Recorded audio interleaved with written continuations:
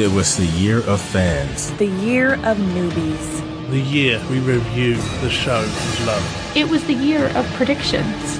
The year of great feedback. The year of puns. And the year of memes. It was a new season. It was a podcast of future history. It was the year absolutely nothing changed. The year is 2015. The show Down Below.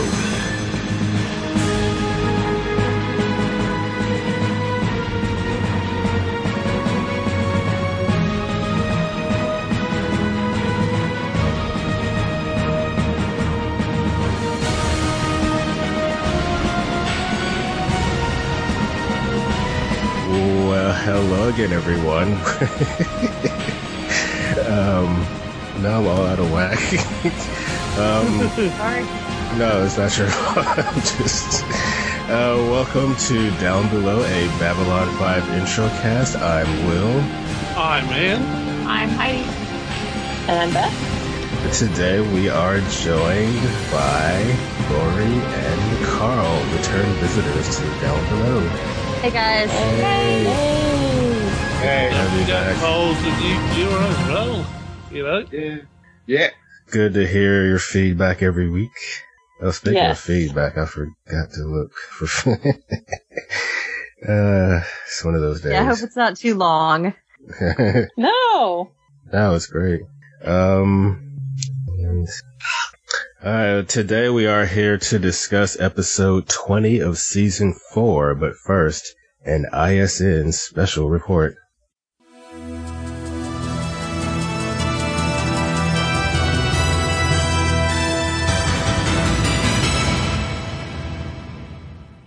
This is an ISN. The Flesh Pulp Podcast. 3 to 10 minutes of fiction. As a former member of the ISN Underground and the voice of the resistance, I'd like to thank you all for watching. Without your support, none of this would have been possible. Thank you. This has been an ISN special report. Brought to you thrice weekly. 200 miles below the surface of the Earth, at the terminus of a series of long sealed caverns and interconnected shrines, under the shadow of the eternally bleeding eye, there is a crippled wreck of a man writing tales, stories of a dimension engulfed in madness. He is writing them of you. Sing them all at fleshpulp.com or search for it on iTunes.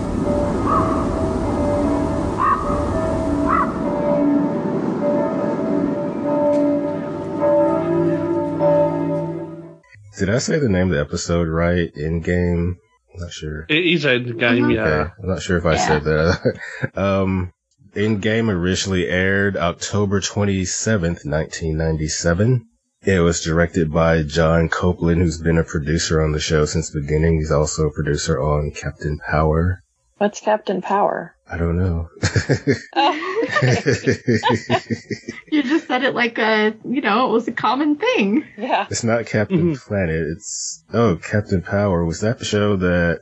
Yeah, I think it's a Canadian show, and like Jules State on it. There was somebody who was on it as a really young actress. Maybe I'm getting podcasts mixed up, but I think there was some kind of joke about JMS on that something. I don't remember. Is that the show that... Teddy Bear, maybe? Yeah, that's what I was thinking. I knew there was some connection. Oh, yeah, I remember y'all talking about that. There's Captain Power, the beginning, TV movie, and Captain Power and the Soldiers of the Future. Ooh. Yeah, I think the connection is, they do a whole joke on there. There's a whole evil race of Straczynskis or whatever they are who slaughtered bears. Oh, but this is 1987 to 1988, so I guess that's not it. Maybe one of the future Captain... I think there were multiple Captain Power shows, weren't there? I don't know. I don't know. Not according to IMDb, but they don't know everything, so... Anyway. If you know about Captain Power, email us. I know. Yeah, this episode was written by JMS. Surprise, surprise. I'm just waiting for that one that's not. Yeah, next season. Hey, so there's only 2 more episodes left, right? Right. This season, yeah. Mm-hmm. Right, this season. Yeah, they thought they were being canceled, and they were canceled, kind of wrapping things up. Oh, so It'll just be like this, Civil War storyline, and yeah. So the last 2 episodes were with the mentality that they were canceled. Yes, ish. We'll get there. We'll get there when we get there. There's a story. It helps for our our predictions. Yes, your predictions may change a little. Obviously, we want to be as accurate as possible. We have been so far. Yeah. We get 3 viewing predictions this week, though. My prediction about Clark was on point, though. My God, I can't believe it. I listened to your commentary. Yeah. Did you predict that? Yes, last episode, and then awesome! I was like, "What a prediction came true!" Oh my God. Yeah. So recap. So we begin in hyperspace with Sheridan's fleet, and Marcus is caressing Susan very gently. Oh, but it's not creepy. Weirdly, no, it's not creepy. Yeah. So Delenn tells Marcus they need to take Ivanova back to Babylon 5 to make her safe and comfortable, and what time she has left. Marcus thinks says it kind of awkwardly about the needs. Yeah. But this is what Delenn is good, at doing. This is all she's good for, really. This is all she's good for. No, she's good at this kind of thing. Gently but firmly leading somebody in a certain direction. Yeah, then when the staff came with a cart to take her away, it's kind of sad. So does every cast have their own medical people, or do they come from the worker cast or something? I don't know. I wonder. It looked like they were wearing religious robes. Yeah. Yeah. Oh, I didn't look at their horns or whatever, their ridges. I don't think you can tell that anymore. Yes, you can. From that one episode where you could. Well, some of the warrior cast, or what's his name? The head warrior cast guy. His ridge definitely looked different. But I don't know. Actually, Carl noticed it first. Delenn's head crest, there was something weird about it. Did you all notice that? Because we were watching on too big of a television, but it just looked like they applied the makeup on incorrectly. Yeah. Oh, very good. If you go back and look. Yeah, it's not applied correctly sometimes, but they're doing their best, and over the years it's got much better since they first had it in season 2. Oh, yeah. Yeah, I mean, they were working before really large televisions and all of that. They didn't have HD monitors. Right. So next is Franklin's log. It's November 1st, 2261. They're ready, and you see a lot of preparations going on. Well, their plan is to smuggle these telepaths on board the destroyers that Earth Clark's forces have. They have 30 telepaths. I think whilst I was listening to the commentary, I could hear the cogs whirring in your head, Heidi and Bethel. Oh, that's what they're going to do. Yeah. Yeah. But then go ahead. It goes way too smoothly. Yes. It was such an ambitious plan, and one being found out would have led to, of course, all the other fleet being notified, and so good on that. But the communications went down. So even though, you mean before? They should have been more careful. Their battleship, shouldn't they check inventory? No kidding. The smuggling aboard of 30 size in boxes. And they weren't even covered that well, let's be honest. They have to get out after, she wakes them up. So they couldn't have been completely buried. Yeah, JMS had an excuse for that, and I didn't write it down because it was just kind of whatever. Why they wouldn't have noticed. Plot reasons. Yeah. SOD. What's the whole thing in sci-fi and fantasy now? A wizard did it. Yeah. So we've got wizards in Babylon 5? Technomages. A Technomage did it. There we go. Technomages. So Garibaldi is out on the surface of Mars, out in the open, Yay, that was cool though. Yeah. Yeah, you all were talking about, well, in the last episode I've listened to, wanting to see more of Mars. And it definitely made me think of Red Mars. Oh, yeah. Yeah. I mean, I've mentioned this before, but it really does, doesn't it? Yeah, we've been pushing Red Mars. Everyone definitely needs to go out and read those books. Oh, I do need to. I need to put that on my to-do list. Yeah, I mean, almost even down to the way the Resistance functions in this. There's so many parallels. Yeah, and he obviously is a fan if he's potentially going to do that series of it. So it kind of does lend credence to maybe that's where he kind of pulled some of these ideas from. Oh, yes, definitely. I'm pretty sure it was before. I wonder how much he's involved with this show now, because I just saw an article where they were hiring a new showrunner, and the last guy was somebody I'd never heard of before. Oh. Well, I don't know about showrunner, but he was hired to write the script, so okay. They might have had a different showrunner, but still have JMS's script. It's a matter of whether he's still on board or not. But maybe they're going in a direction JMS wasn't a fan of. Maybe. I didn't write them down, but I know that Garibaldi was grumpy, and yeah, there was like a sleazy, dopey, or something. Sleazy? Was there not sleazy? Sleazy. Sleazy. No sleazy dwarf. I heard what I heard. I think I did say sleazy, sorry. Because that's so much better. Just well, sleazy. so was Ivanova Snow White and Marcus was Prince Charming? I thought... No, Marcus is Snow White. Yeah, I thought Marcus was Snow White, okay, and maybe Lanier is Prince Charming. Oh, yeah. Okay, don't do the whole quote, okay? Okay. Yeah, I mean, not this effect, but slightly after this scene, there's a great special effect where you see the shuttlecraft leaving the ground and swoop up into the battle fleet, and I think that's one of the best special effects they've had so far. Oh, that is really good. That was really good. Yeah. Shows the scope down. of Mars, and it's just an epic shot. Yeah, there is a note, I think I have it later, where the people noticed that Mars looked different, and they farmed out the special effects to a different company they wanted to try out for the episode. Like better, or?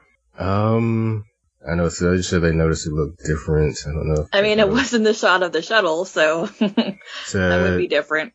I think it looked cool. Yeah, most of the... Wait, never mind. Maybe I'm good. I would say it said before this episode, most of the Mars shots were done by an outside contractor, but I guess they wanted to do it in-house this time.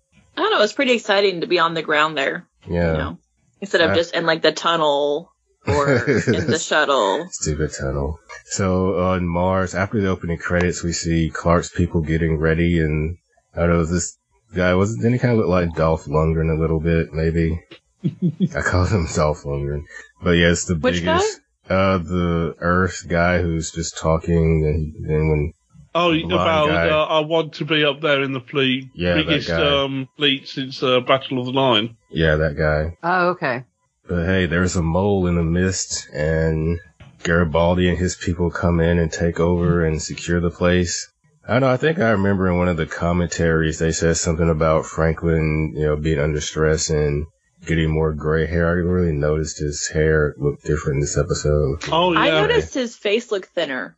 Yeah, he's looking older. Well, him and Sheridan both. Yeah. Sheridan definitely. Well, it's a combination of, everything that's happened in the show, and then on the show, on the production side of things, the executive producers saying, yeah, you can have more control, and they're letting JMS say, okay, right, actually, I want to show the age of my actors rather than, dyeing their hair all the time. I think those two combined kind of works to show these are stressful environments and they have an effect on our heroes. Or maybe they don't have any more money for hair dye. Yeah, so expensive. The special effects and this and the way they took the bunk here, the use of the masks and it's protection enough against the atmosphere and maybe slightly difference in the pressure, but only slightly so because it looks like they've already started to terraform Mars, but then they're nowhere near at the right place at the moment. Yeah, that's what we were wondering, though I didn't see anything green. I mean, I don't know. But yeah, you're right. They didn't really have on full pressure suits, which I think they would have needed had there not been any terraforming at all that had happened. Yeah. Or they just didn't think about it that much.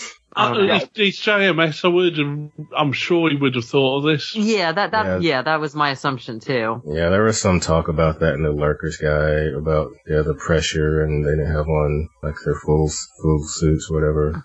And of course, they can't really change the walking. I mean, obviously they would have been at lighter gravity, but that's really hard. I mean, they didn't even do that in The Martian because of budgetary reasons. It's just too hard to do. For sure. Still, I mean, there's a big part of the Red Mars trilogy where, you know, someone who has spent most of their life living on Mars, having to use the pressure suits, and then being able to go out on the surface in what they see as, you know, just this light jacket. Of course, this jacket is still heavily insulated and kind of heavy, but it's nothing compared to the pressure suits they used to have to wear. And you really feel that in the books. And I think, in a way, I'll buy it in this show, probably because I read the books. So Dr. Franklin gets his little Cerebro machine and puts it on Lita. I don't know what it's called, but I think apparently they mentioned a few episodes ago, the one where Lita woke up the telepath that he was going to be working on something to enhance her abilities. I don't remember that, but it looks to me like he took the outer thing one of those telepaths had on their heads. They must have died. He took the outer casing off and retrofitted it so it could work with Lita. That was my impression.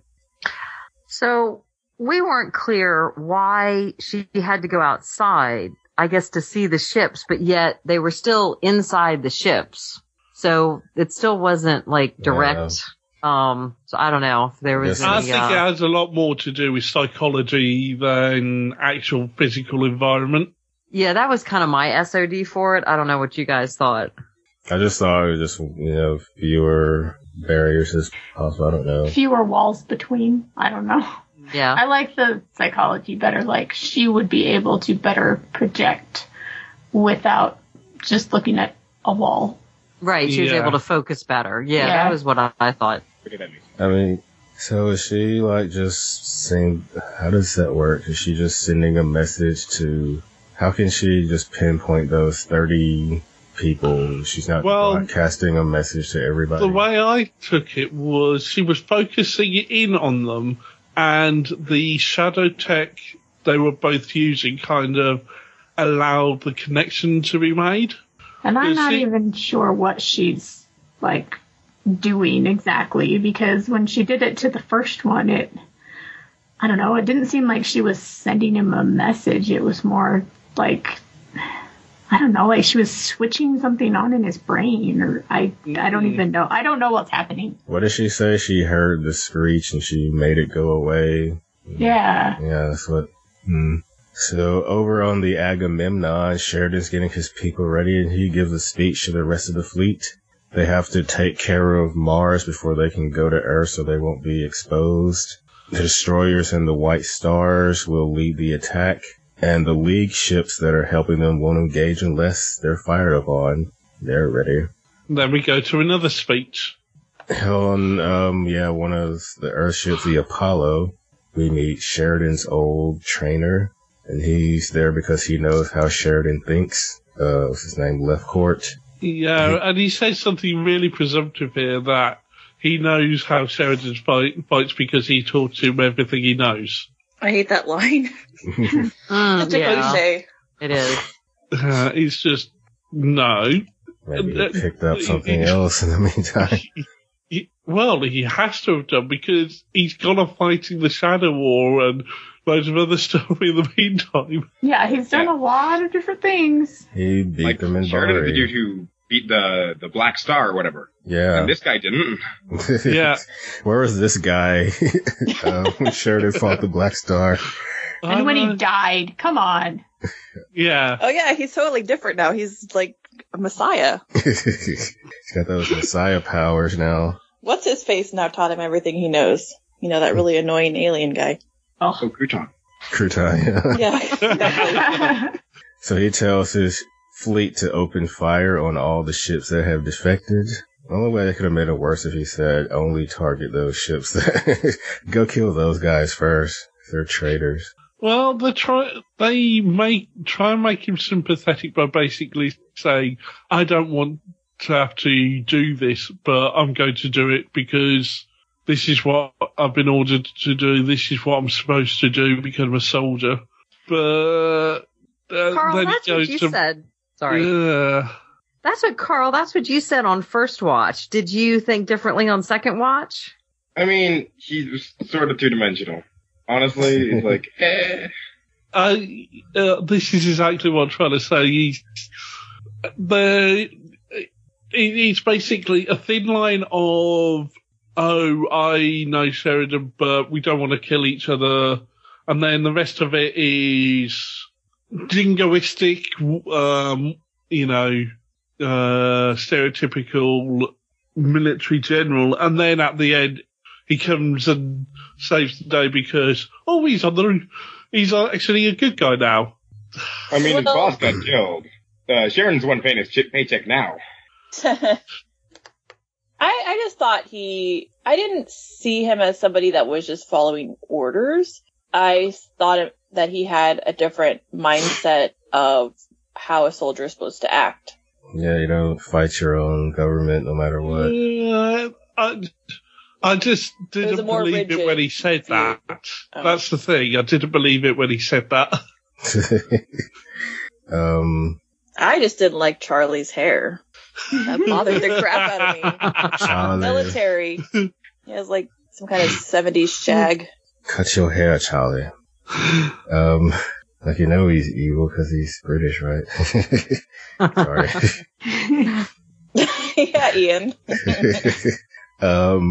I'll just go for my mustache then. So Lita goes outside to get her line of sight with the ships up in frickin' space. Oh, not before, Marcus and Delenn bring in the White Star. I think that was after. No, it was before this. Okay. Because, the general says he wouldn't do that unless he had an ace up his sleeve. Oh, yeah. A quick shot. Yeah. So Garibaldi signals Snow White that they're ready and they can break the mirror whenever they're ready. So how strong is she if she can, communicate with people in space? Very. Well, we know that she's possibly stronger than Bester from what was, I don't know, a few episodes back. Because she broke the P-12 block or something like that. Right. Yeah. She set off the defenses at Zahadun.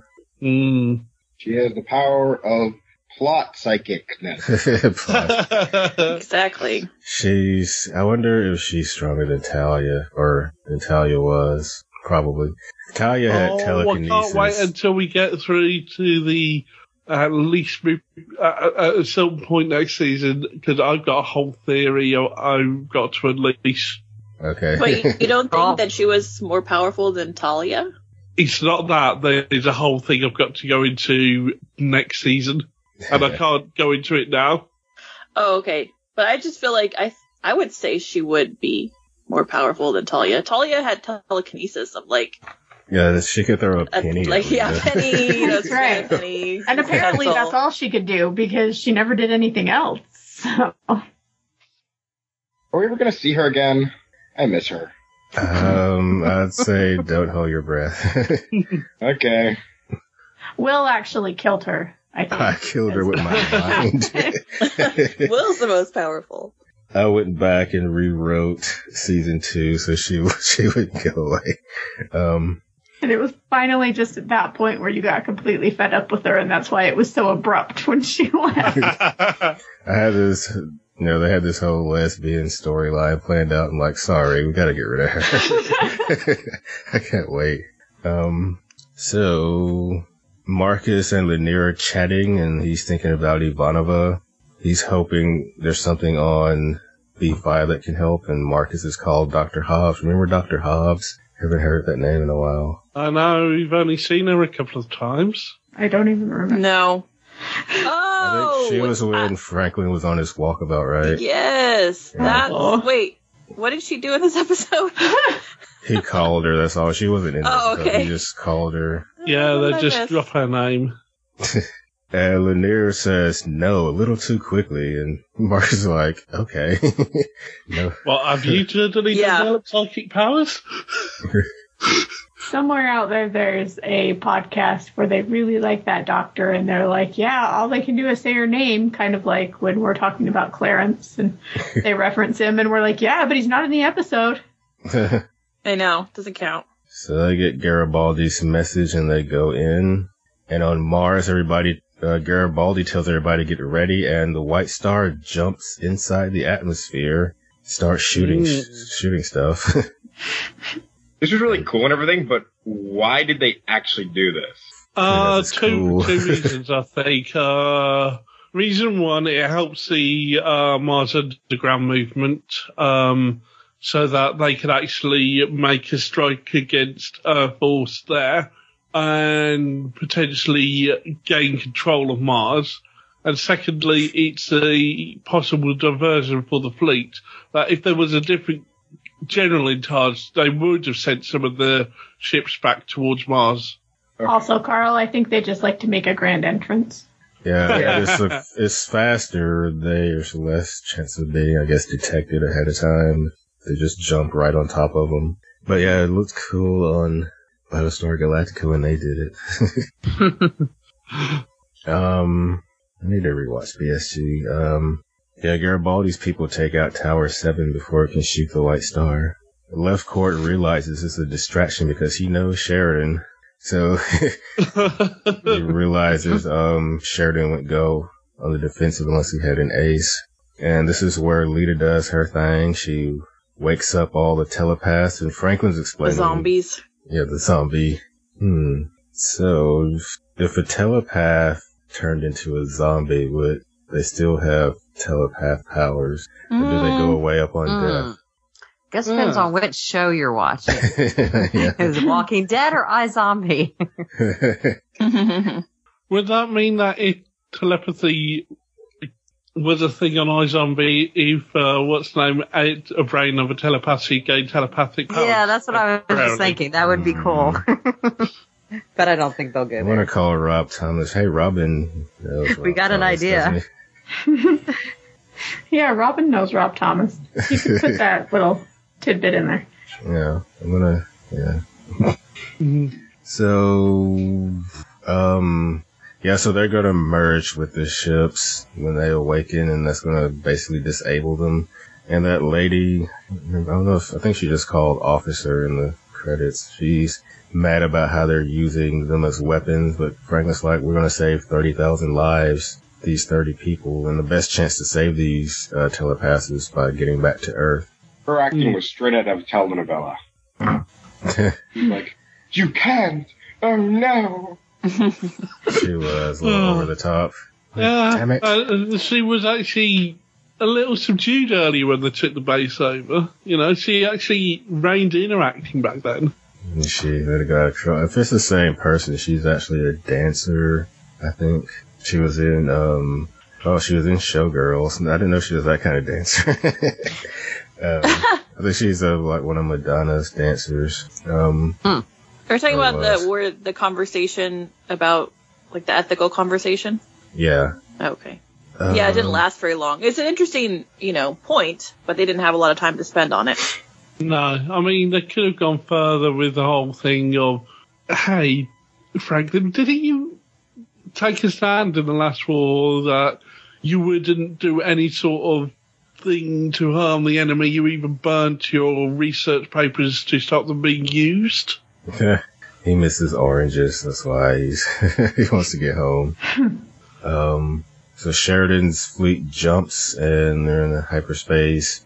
Almost all the Agamemnon and almost all the destroyers seem to be having problems right now. And Leftcourt, because he's smart, he's figured out something must have been slipped on board.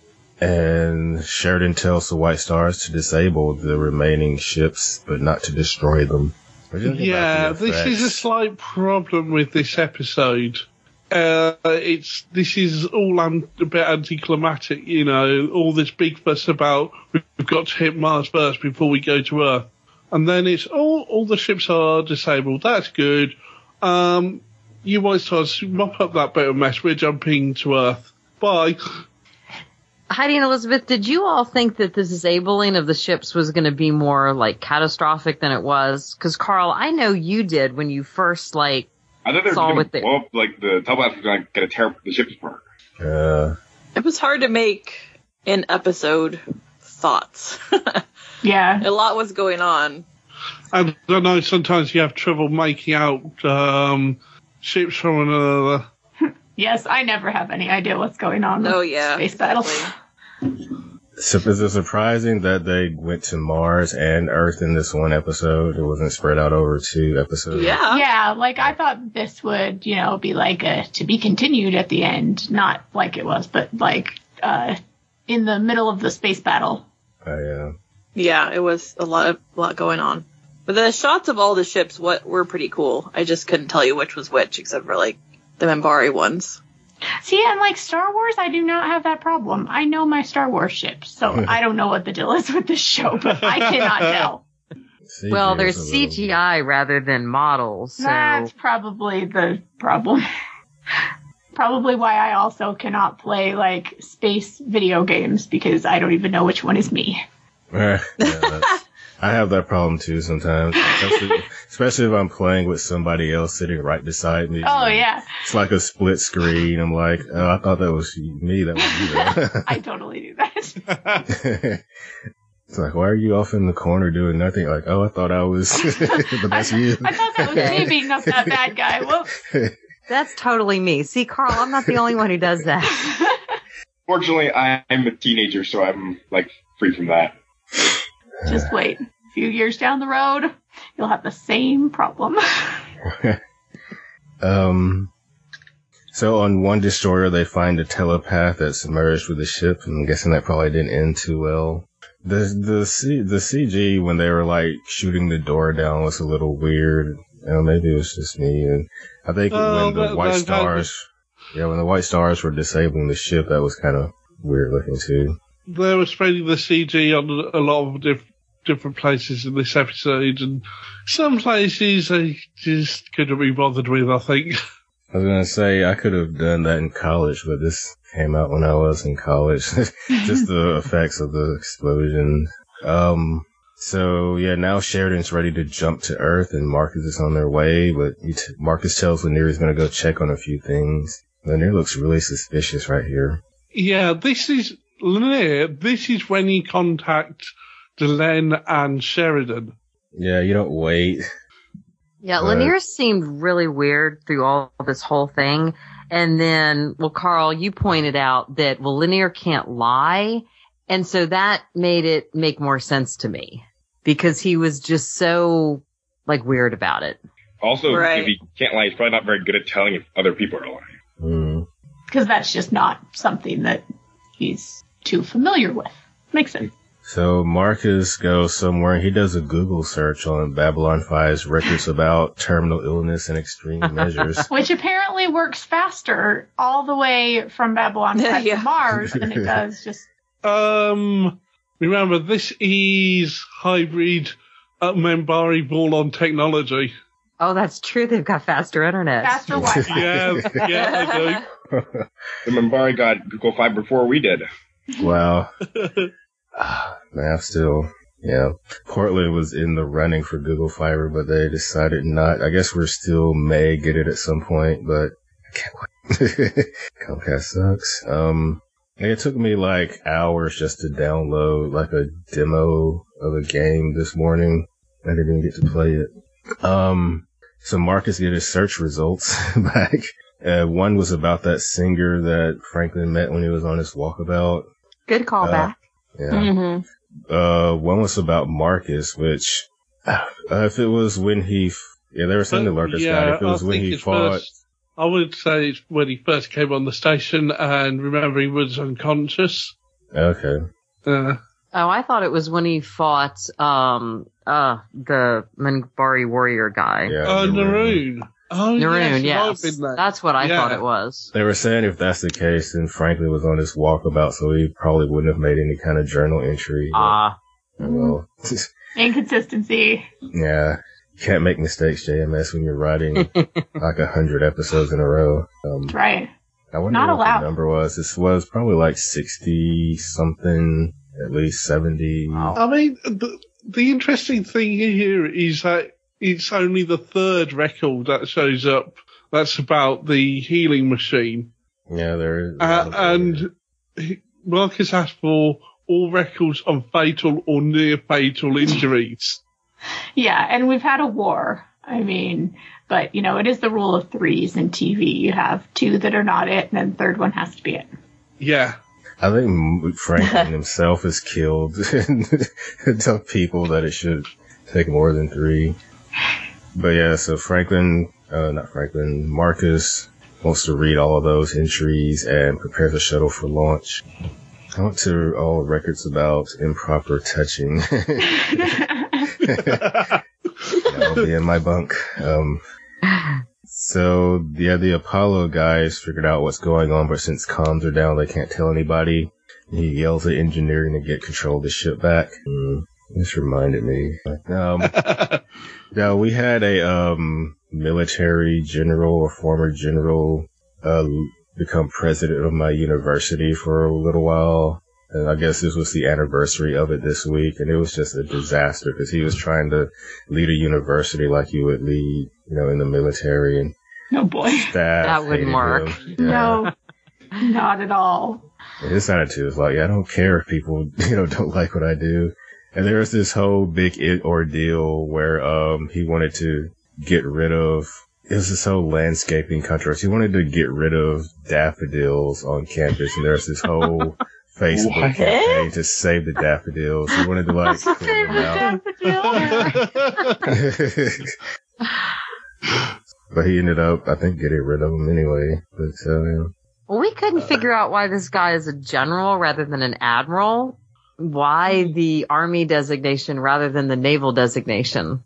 Yeah, because we've seen in the past when we have Air Force generals, they're usually part of the ground force, you had General Franklin was a general because he was part of the ground force. And then, good point. Was he an admiral or general who was the guy in charge of Sheridan and the conspiracy before he left? I can't remember. I don't remember. No, he was a general, General Haig. So, no, they are using generals. Okay. Yeah, so different from Star Trek. Yeah. So I'm reading about the daffodil controversy. Save the daffodils! So Lanier goes to see Delenn, but she didn't call him. It was a distraction. Marcus is taken off in the White Star. And all of the people aboard the White Star are obeying him completely. He's just... Without questioning. I know. So they're on Delenn's destroyer, right? Or cruiser.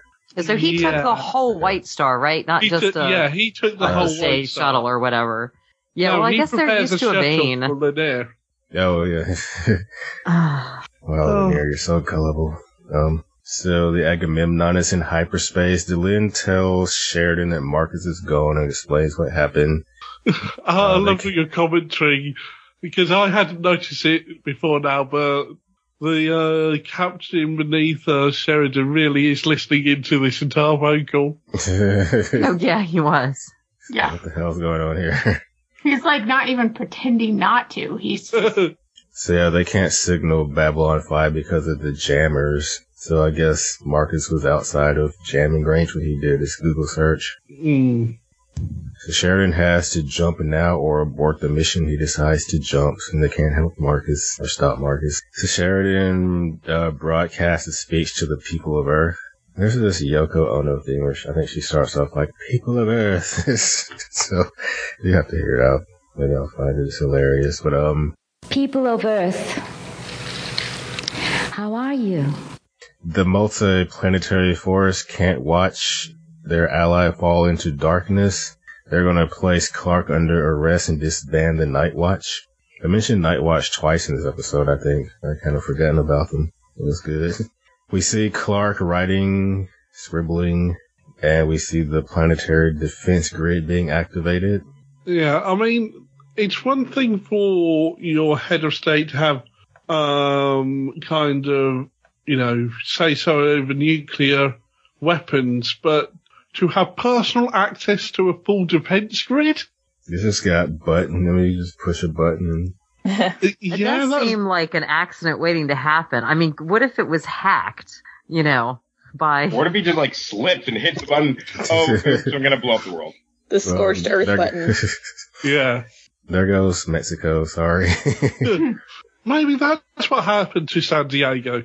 Yeah. Flip of the elbow. Somebody dropped a book on the defense grid controls and some massacre.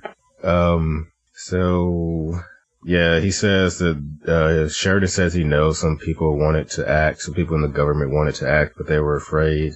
And we see a senator marching through Earth Dome.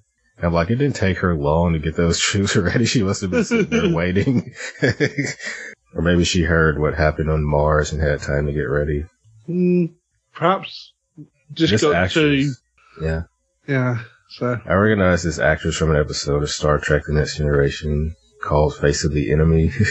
Yeah, I looked up her IMDb because she looked familiar, and yeah, she had a really long one, and yeah, TNG, I think, and Deep Space Nine, maybe. And then I was like, yeah, it must be one I knew her from. So Clark pushes some buttons, and the defense grid starts firing.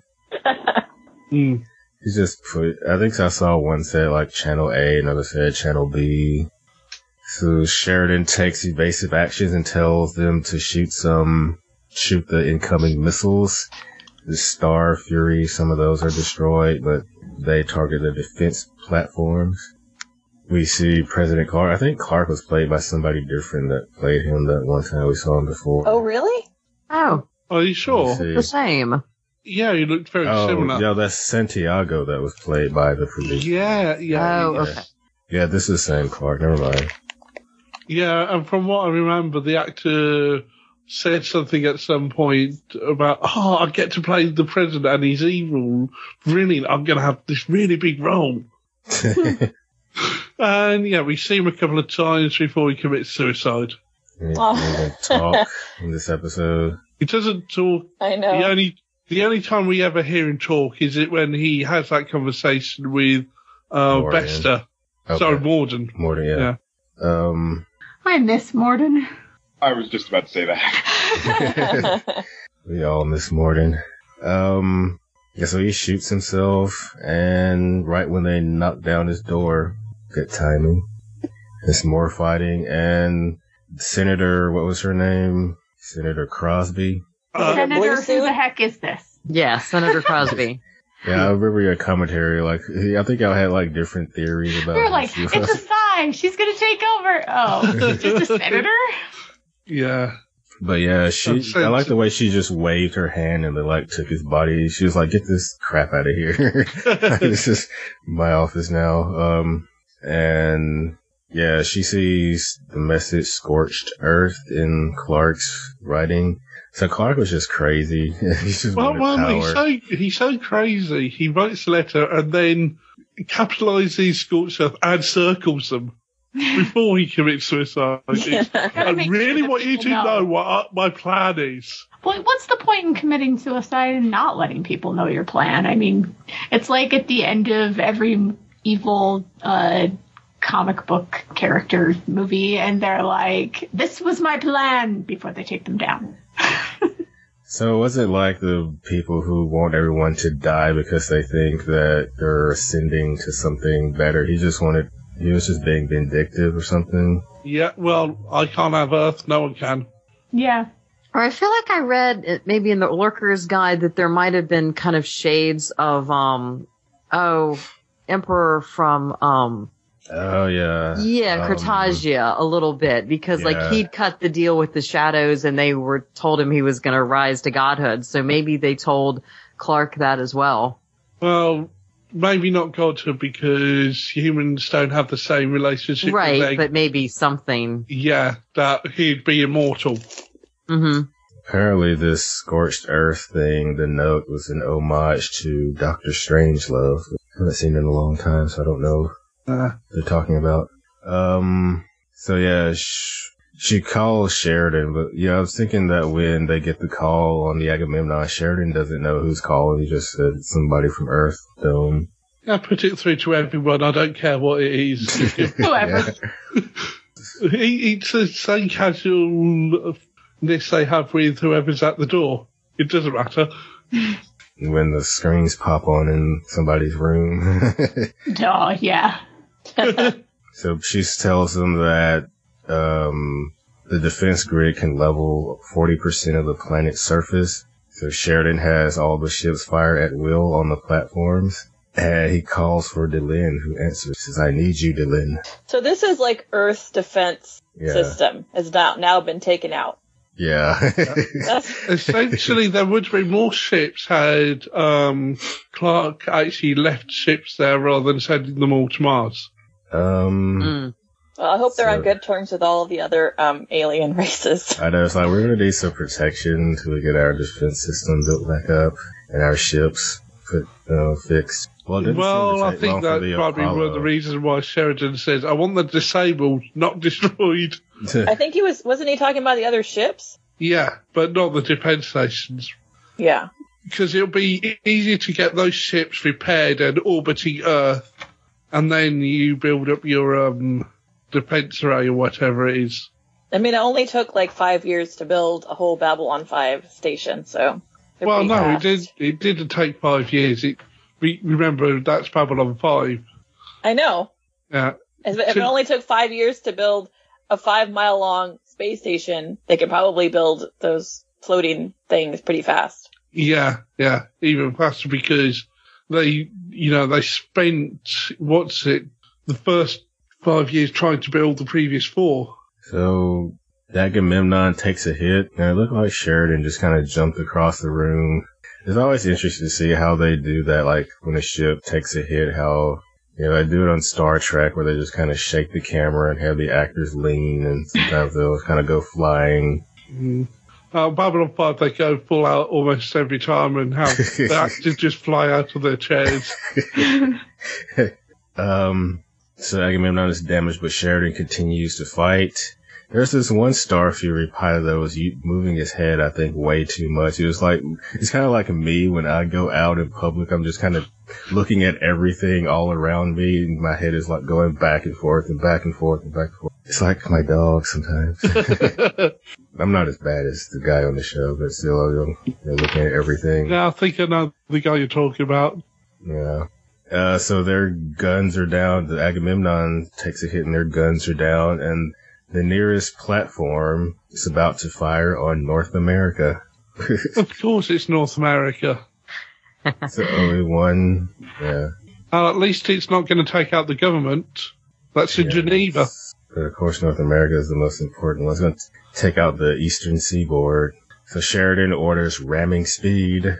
But before they can sacrifice themselves, LeftCourt shows up just in the nick of time to take out the platform. He's been monitoring the situation. Yeah. Which nice obviously something had to happen. Oh yeah, but it's a nice effect nonetheless. Nice great big fireball. And the Agamemnon comes out of the fireball. Yeah. So the platform has been destroyed and they've won. And LeftCourt's happy to have John Hope, even though he'll probably have to go before a board. And Earth is pretty much defenseless. That's pretty sucky that he has to go in front of a board, but okay. Like, everybody would have to then, that I was following him. I think that's a waste of time. He was the leader.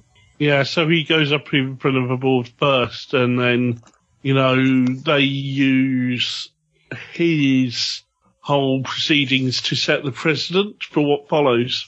Maybe all the captains, I don't know. And remember, they've also took a load of people prisoner to say, right, you also go on trial after all of this is over. What about, like, Clarence? Does he have to go before a board? I don't think he should. No, I think he should if it means he's on the show. Oh, no, he just stayed on Babylon 5 and just did his job.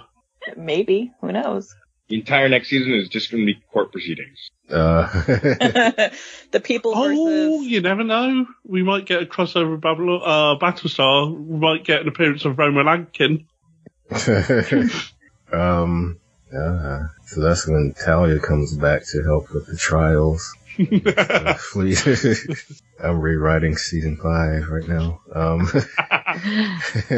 So they won't Sheridan in Earth Dome as soon as he can get there. And this guy, I can't remember his name, I keep forgetting his name.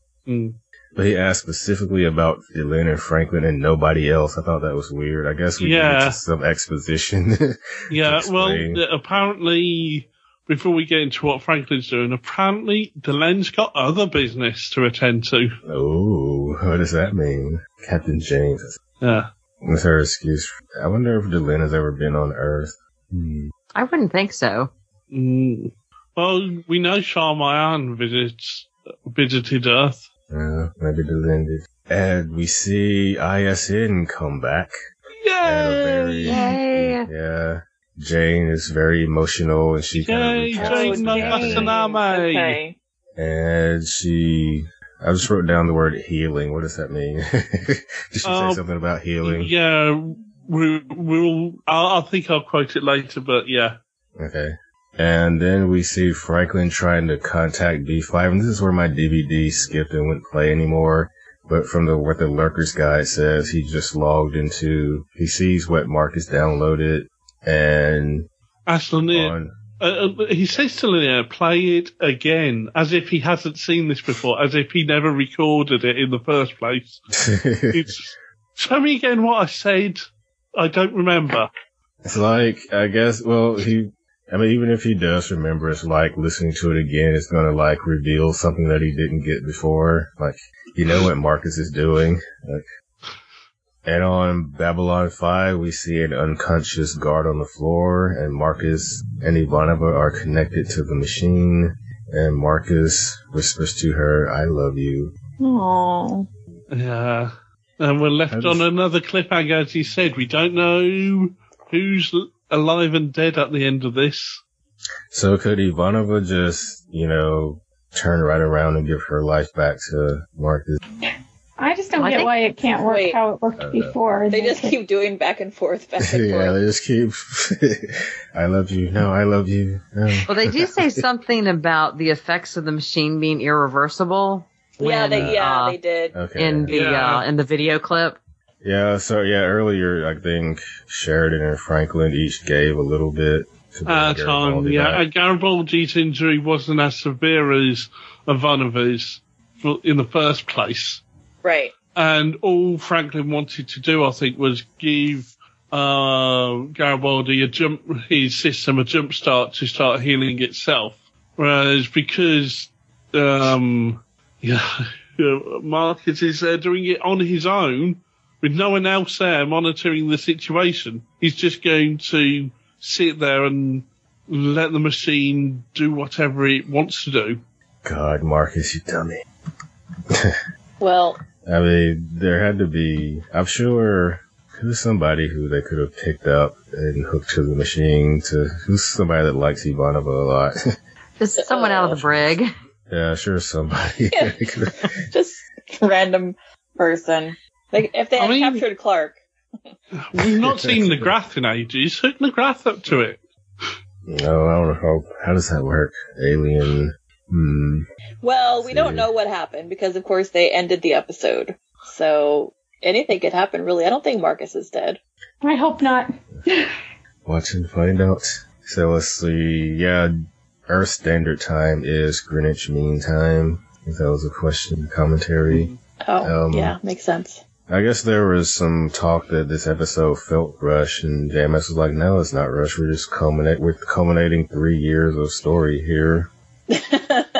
Yeah. Well, I can see both sides. It's not so much that it was rushed per se, but it was surprising that they did Mars and Earth at the same time. You know what I mean? Like, yeah, I'd say everything was wrapped up with Clark, I guess, and it just kind of all ended. And we didn't expect the Clark thing to be decided in this episode, so I think that's probably why. I'd say it was condensed rather than rushed. You know? Yeah, it was just more than we expected. Like, I would have expected, like, a big battle for Mars. I wouldn't have expected, like, to finalize stuff with Clark. You know what I mean? So. Where are those shadows when you need them? Where are the shadows when you need them? Good question. Probably coming back to take over Earth since there's no defense. Like, as we said, we were gone for good, but this is too tempting, especially since one of them blowed up our homeworld. Let's see. Do you have any quotes? Oh, I do. Where'd my thing go? I know, we just have one that I wrote down. Go for it. Carl, do you want to do it? Yes. Remember to Snow White. I have coordinates for the Wicked Queen's castle. We are in position. You can break from here anytime you want. That's my best Garibaldi. Very nice. Okay, this is the lady to Franklin. But how can you do this to them? You're a doctor. It's just Franklin to me. It can be for anything. Mine's going to be a Marcus quote. I love you. Aww. Okay. That was going to be my quote because I didn't really have anything to quote, but I will quote Jane Lastanarmaid's little bit here. We are all equally sons and daughters of Earth, and in the coming months we must continue to remember that if we are to heal and move on. I have, in case you didn't notice, the enemy pulled our shorts over our head and tied them in a knot. I don't have a quote, but I found some more trivia. Said, Richard Biggs asked if he could do his own stunts for the fight when Franklin, Garibaldi, and Lita all entered the bunker. They granted his request. When he filmed it, he accidentally knocked the stunt person out and bent down to check on him. He felt he ruined the shot, but the producers told him that they thought it was okay since it would seem like Franklin was checking on an injured person. And he apologized to the stuntman for the accidental contact. Yeah, that's a bit of trivia. Makes sense for the character as well. Unless Franklin was checking the vitals elsewhere other than on the neck. Also says Jason Carter stated he felt it was out of character for Marcus to have knocked out the med lab staff in order to get to Ivanova. Well, he was desperate. Any other quotes? Wasn't a very quotable episode. No, it really wasn't. Yeah, the only quote, like in wiki quotes, or the other were the ones that you did, was the really long Sheridan speech. Which I wasn't going to put down. He has so many just speeches. And he practices all of them. That's why him and Delenn are such a good match. Isn't it usually like opposites attract though? So like he would give long speeches and she wouldn't? Or they both like to give long speeches? Oh my goodness. I can see them giving speeches to each other totally. at the dinner table. Alright, so who is our human of the week? There's some... I had Marcus. Marcus in case he dies. It was Ivanova last week. In case she dies, see? I guess.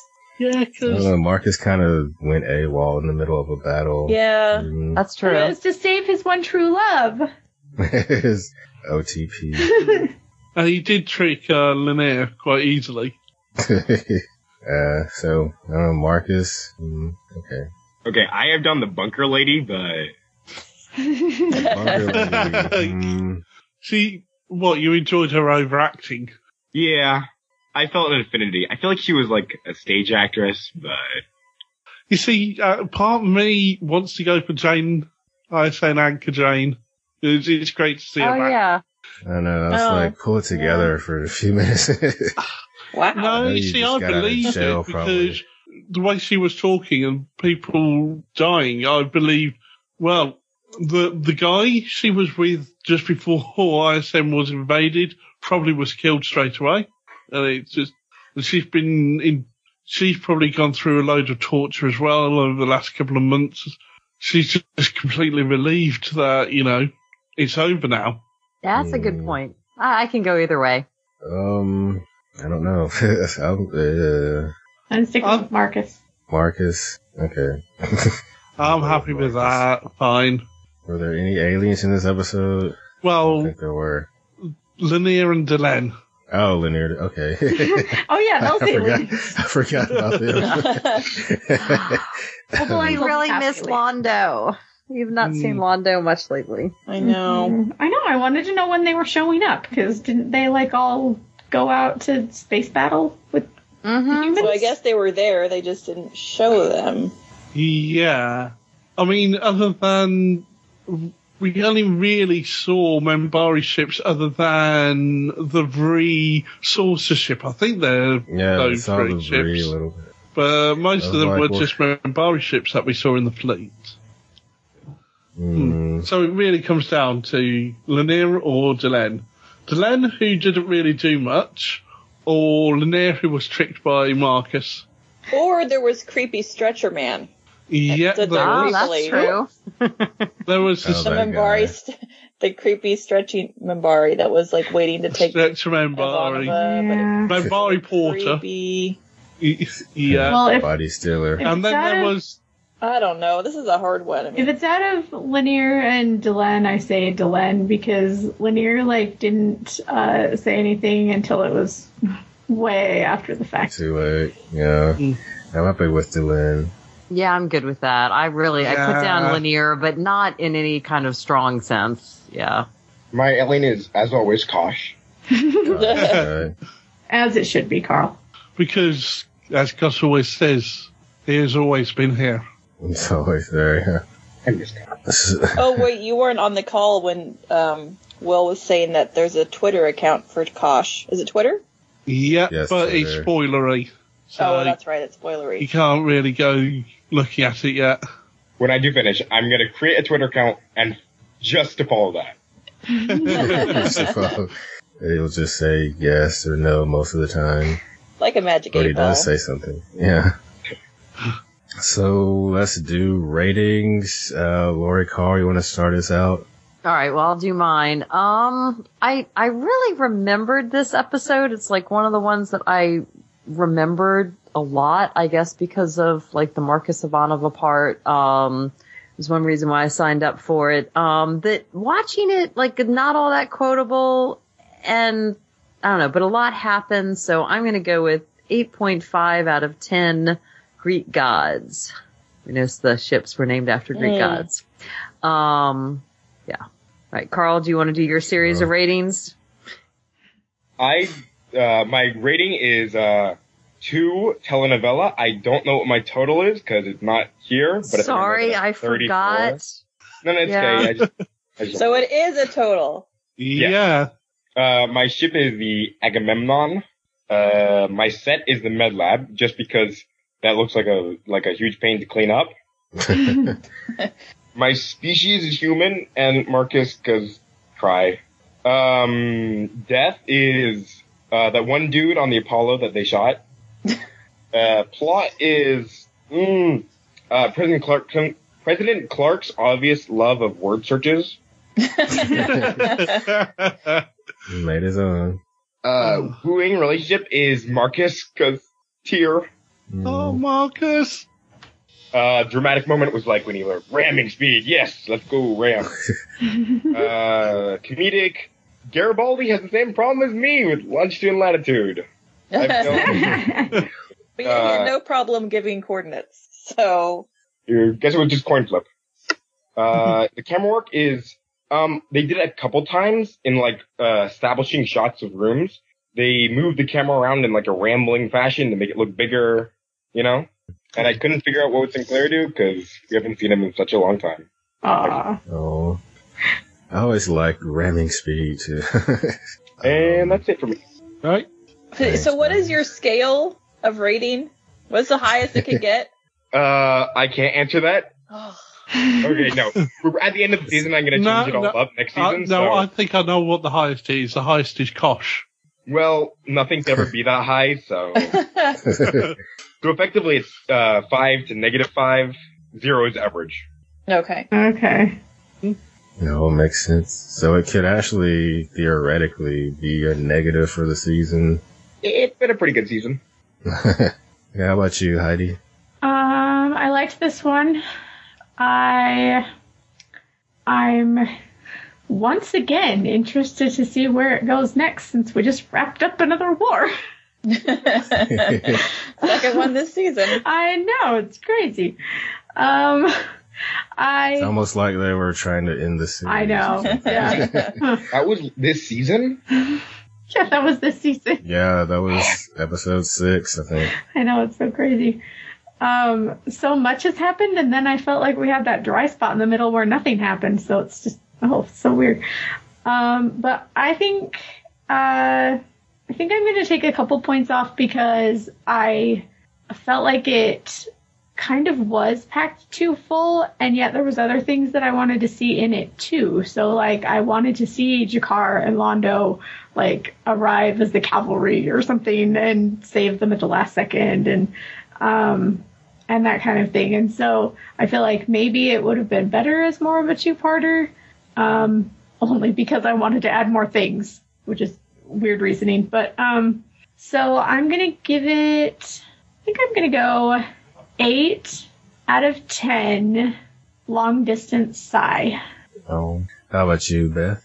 Yeah, I think it was good in that a lot of stuff happened and it kept the momentum going, but at the same time it was a bit disjointed and it was kind of all over the place in terms of like going from one thing to the other, and some of the stuff I had a hard time figuring out what was going on, but then sometimes you would spend too much time somewhere and you wanted to be somewhere else. I don't know. It was good, but I felt like too much was going on. And I don't know, the Marcus and Ivanova stuff was kind of it was good, but it didn't really work by putting it in here and there. And I don't know. It was a little disjointed, but I thought it was a well done battle scenes. And I really liked that we got to go on Mars. And I am curious to see what happens now with EarthGov, obviously.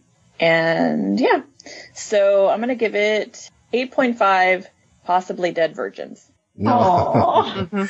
So sad. Yeah. What do you say, Ian? Okay, well, I said earlier this story is condensed, and it is because there's a lot going on here.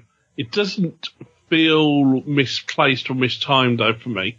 It seems, although there's a lot of chaos, it seems to be organised chaos, especially when you are at Mars and the special effects give you a scale of the place and scale of the fleet that's surrounding Mars. That's really great for me.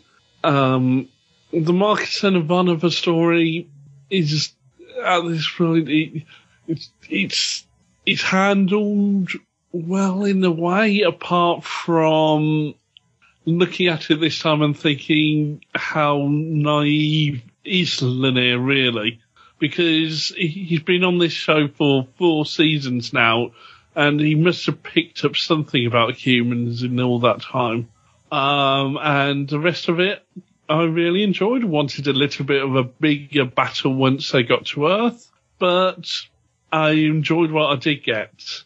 And I'm just going to enjoy the ride going forward. So I'd say 8 out of 10, Return of ISN. Nice.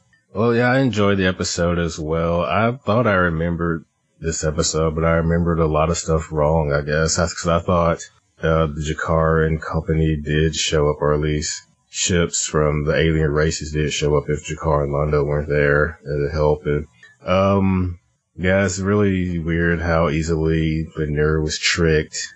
The battle scenes, I do like some good space battle scenes, so those were really cool. Yeah, the whole resolution was a little quick. Yeah, but yeah, overall it was a good episode. I enjoyed it. I'll give it 8.5 out of 10. Ramming speed. Nobody already said that. That's an 8.3. So let's set a course. Ramming speed for feedback land. Okay, this isn't working. So I am just going to read this myself as I pull it up. Okay. That way. So, first email is from Derek. Derek says, "Dearest ambassadors and Lori and probably Carl, I'm guessing. Well, Sheridan finally made it back to Earth. It just took an entire war, a few dozen lost ships, a Psi-Corps-induced betrayal from his best friend, torture, and another galactic war entirely to get there. The only thing that I didn't like in this episode was the over-the-top, possibly Australian accent from the second-in-command guy in Earth Force. Was that accent from the was that accent even real or just a horrific try like Dick Van Dyke in Mary Poppins? I felt that after he questioned the new captain, he was going to invite us to Outback Steakhouse for a giant Foster's beer and shrimp on the bobby, followed by a Crocodile Dundee festival." Oh, so that was Australian. That is harsh. Otherwise, of course, this episode is awesome. We've been waiting over a year to see what happens with Earth, although it really does suck that no one tried to overthrow Clark before this. Also, who builds a missile launcher with the ability to fire at the side is trying to protect? Whatever engineer who designed those things and whatever computer programmer who never asked, "Hey, do you think we should make sure our missile defense system shouldn't fire back at us?" should both be jailed and forced to listen to DeLynn give speeches 24 hours a day. Sorry, DeLynn, but it's true. And you know who I'm actually not complaining about in this episode? Stephen Franklin, who helped Lita and nothing else. Who just helped Lita and nothing else. It seems I actually like Franklin when he's not playing doctor. Who knew? But I'm sure that won't last long, as the minute he steps back in Med Lab, he'll be Mr. Touchy McFeely, MD, all over again. Overall, an excellent episode that uses all the elements of the entire series to make it great. I never saw the telepath gambit coming when I first watched this episode. In fact, I had almost forgotten about the telepath stored in the deep freeze at B5. I hope they were just careful enough to not store the telepath next to the ice cream. Otherwise, I don't think I could ever eat Ben & Jerry's again if I went to get a pint of Chunky Monkey and ran into a frozen telepath cyborg instead. Plus, we went all the way back to season 1 and used Chekhov's death-sucking machine, and even mentioned the singer who unfortunately died after Dr. McFeely met her on Walkabout. See? Walkabouts are never a good thing, particularly when your path is only 5 miles long. I'm not sure how to feel about Marcus. He skips out in the middle of a war, which is bad, to save someone, which is good. He knocks innocent MedLab employees and guards unconscious, again bad, to save one person, again good. And when they initially were hurt fighting against the Spider-Earth ships, Marcus saves Ivanova, good, but apparently ignores everyone else on the bridge and ship, which is bad. Yeah, we talked about that. It's just... And on that topic, as a hospice nurse and researcher, I have to strongly object to taking Ivanova all the way back to B5 when she is in so much pain and close to death. I think hyperspace would be a very bumpy ride, and I'm sure everyone's had to ride in a car when they were in pain, and it seemed like there was a pothole or speed bump every 50 feet. Yes. And the Mibari ship is supposed to stay out of the way of the Earth fleet, so it probably was a nice resting place until they moved her. And when someone's dying, you try to help them do what they want as much as possible. And I'm sure Susan would have preferred to be close and watch the battle in her last hours and be stuck on the bumpy hyperspace highway. Despite all my little rants, I give this episode 10 out of 10 hospice care facilities, or if that rating system is taken, 10 out of 10 pints of Chunky Monkey ice cream. I don't think either of those ratings have been taken. Because we all chose that rating. I want some Chunky Monkey ice cream. Favorite human, Sheridan. Favorite bullet, the one going through President Clark's head. Wow. It was a PPG. Energy. Favorite dwarf, Grumpy, only because Snow White didn't have any dwarf friends named Sleazy or Slutty. Hey, I tried to make it sleazy. See you hopefully next week as we see what Sheridan does when he gets back to Earth. Prediction, He rents a room at the Four Seasons Hotel in Geneva and takes a nice hot whirlpool bath with fresh filled orange juice. Thanks again for the coolest podcast, Derek. Hey, thanks, Derek. Thanks, Derek. Thank you, Derek. And one more email from Yarsto. Greetings down below, casters. Here's my feedback for Endgame as well as some belated feedback for Between the Darkness and the Light. Starting with the last one, I picked a hell of an episode to not be able to do feedback for in time. Garibaldi coming back into the fold, thanks to a lot of work from Franklin and Lita to keep him alive, the League voting to support the campaign against Earth, and the rescue of Sheridan all seem secondary to the drama involved in Ivanova's plotline. Ivanova, channeling every vengeful deity known to any sentient species, manages to destroy an advanced Earth destroyer group upgraded with shadow technology, but she herself is critically injured in the process. Which takes us on to Endgame, with Sheridan commanding the fleet from the deck of the Agamemnon. Final preparations for taking on Earth are underway. We finally get to see the reason for some of this season's ominous foreshadowing about Sheridan having been changed by his experiences. Some of the frozen teeps are used to disable Clark's fleet at Mars before the assault fleet moves on Earth. Just as the fleet is about to move on Earth, Marcus goes AWOL, having found information about the alien healing device from Season 1. When the fleet does arrive, it turns out that, aside from his other bad qualities, Clark is a sore loser who favors and, if I can't have Earth, no one can approach.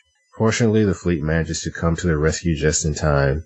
In a beautiful move, we get our old ISN anchor Jane back now that Clark has been removed. The episode closes on a shot of Marcus having plugged himself into the healing machine to save Ivanova. Sadly, no time for quotes, there were plenty, or to work out precise scores, since I want my feedback to be another episode late. Suffice it to say, these are two episodes that are almost as kick-ass as Ivanova. Yarsto from the Netherlands. Thanks, Yarsto. Thanks, Yarsto. Thanks, guys. Thank you. So, now do we want to do some predictions? Sure. It depends. At this point, did they think that the series was going to end?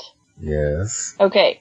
So they wrote the last two episodes with that in mind. Yes. Okay. That changes things. Yes, it does. So the next episode is called Rising Star. I think that they would try and end the series on kind of a up note, you know? Like, I don't think that he'd want to end it with tons of bad stuff happening that couldn't be resolved.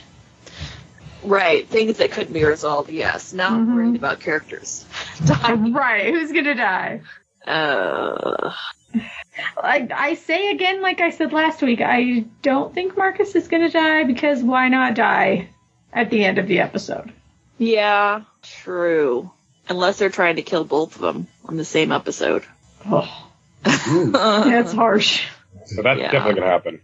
Carl, feel free to join in on your speculation. Yeah, please. Yeah, I just really don't know what's going to happen at this point. Rising Star, they're going to rebuild the Black Star. And Sheridan's going to kill it again or destroy it. They just build it so that... Like, I feel like we can't really get into the size stuff then, because that would be unfinished. And then what about those things that latch onto you and supposedly are a big thing in the future? How can that be addressed? Do we know anything about those? We don't know much yet. Just that they came from Zahadum or something, didn't they? Or they were working with the shadows. They were like on the shadow side, right? I remember, even though they thought they weren't going to get another season, they did. So that doesn't stop you from predicting things that might happen in the future still. Oh, sure. Yes. Down the road. Yeah. Like, I still think the size are going to be a bigger part of things. Like, they're going to try to take over EarthGov, but, like, I don't think it could really happen in this season. Right, because, well, I guess maybe if it's as condensed as this one, as this episode, it will just be like, okay, let's do it. Bester dies. Bester dies. No. I feel like the last episode of the season could be his, like, last stand. Yes. Bester's last stand. I don't want him back, but if he's gonna come back, he should die. But he's such a good actor. Oh. You know he has to come back. Yeah. okay, I'm gonna make a wild prediction that he dies. There you go. I'm gonna say, I don't know who to think dies, because pretty much everybody has almost died. Let's kill off Franklin, then I'll be happy. You kill off Bester, I'll kill off Franklin. Okay. And who are you gonna kill off, Carl? Let's kill off Delenn. Oh, I'm okay with that. Wow. Okay, so do you guys all think that Ivanova and Marcus are gonna live? I think so. Probably. I mean, we've seen that machine work before. That nobody had to die when they used it before. I just don't see why Marcus didn't just grab some random medical person strapped in. Then he's a murderer. That'd be really out of character. That would be bad, and then he'd have to go to jail, and yeah. He'd be kicked out of the Rangers, probably. Oh, yeah. Yeah, he's been taught by the Minbari. He's not going to kill somebody else. So, Rising Star. Yeah. That girl that Franklin met on his walkabout, she becomes a professional singer known throughout the galaxy. Well, the one that we were told is dead in this episode. Oh, yeah, her. Mrs. Fennell, I think. Yeah, she won't let death get in the way of her career. Right. I mean, come on. Who needs zombie psychics when you have zombie singers? Exactly. The Rising Star is a new ship that is commissioned that will be manned by all alien military. It is a communal military ship to symbolize the new partnerships between the alien races. Yes, and then it betrays them and blows up Babylon 5. The end. Predictions about Londo and Jakar or any of the other? You know what would be amazing somewhere is if... did we ever tell you about the joke script that JMS wrote as a prank to, a practical joke? No. Essentially, that he'd had time to write a whole script as a practical joke, and he's written. Well, not a whole script, a part of a script, basically 2 And scenes. Joss Whedon can't even write a Dr. Horrible 2 while he's filming Avengers? Come on! Basically 2 scenes, but essentially he let it go on, and I'll start at the beginning. Basically, story goes, the actors who played Londo and Jakar played a practical joke on JMS at a convention. He waited a while to get them back. He wrote this scene basically where we open on Jakar falling over ill, getting taken to sick bay. His vitals are all over the place. He then disappears. You know how Marcus disappeared. And then later on in the story, we cut to Londo in his quarters. Someone's at the door, opens up. It's Jakar, but not as we know him. He's gone under a metamorphosis that nuns go through at a time of crisis, and he's now a female. Oh boy. And one of the lines is, "You may have conquered my world, Malari, but you never conquered my heart." And they embrace. And that's what he had written up. And JMS took it to the extreme of, getting a new body cast made for Jakar, letting all the departments. This costs money. And just before they were about to film it, that he said, no, it's, practical joke, however he delivered it. But yeah, he just let it go on and just... Wow, that did cost money. I hope he paid for it himself. Could have been. Oh my gosh. You can't take that out of somebody's participations. Anyways. No, sorry. Yeah, but okay. So... Speaking of Londo and Jakar, here's my hope for the next episode. So we didn't know what happened to them during this battle, right? Mm-hmm. So the next episode is all like a whole Rosencrantz and Guildenstern are dead thing. Yes. Where it's like their perspective on the battle. But it's comedic, and they keep trying to get in, and things happen. And... That would be awesome. They took the wrong turn at Albuquerque. Exactly. So, That would be amazing. I like that. Oh, they end up on the transfer point at IO because we always have that mentioned and we never see it.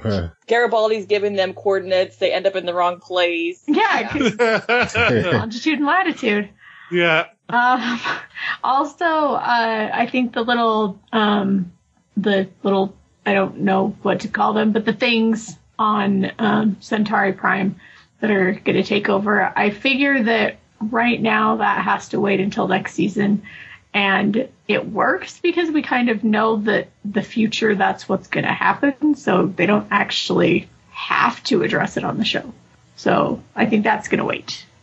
It has to, right? You would think time. So. Yeah. Yeah. Unless, again, they just wrap everything up really, really quickly and then we're left going, okay. Yeah, that could happen too. All right. Yeah. Good predictions.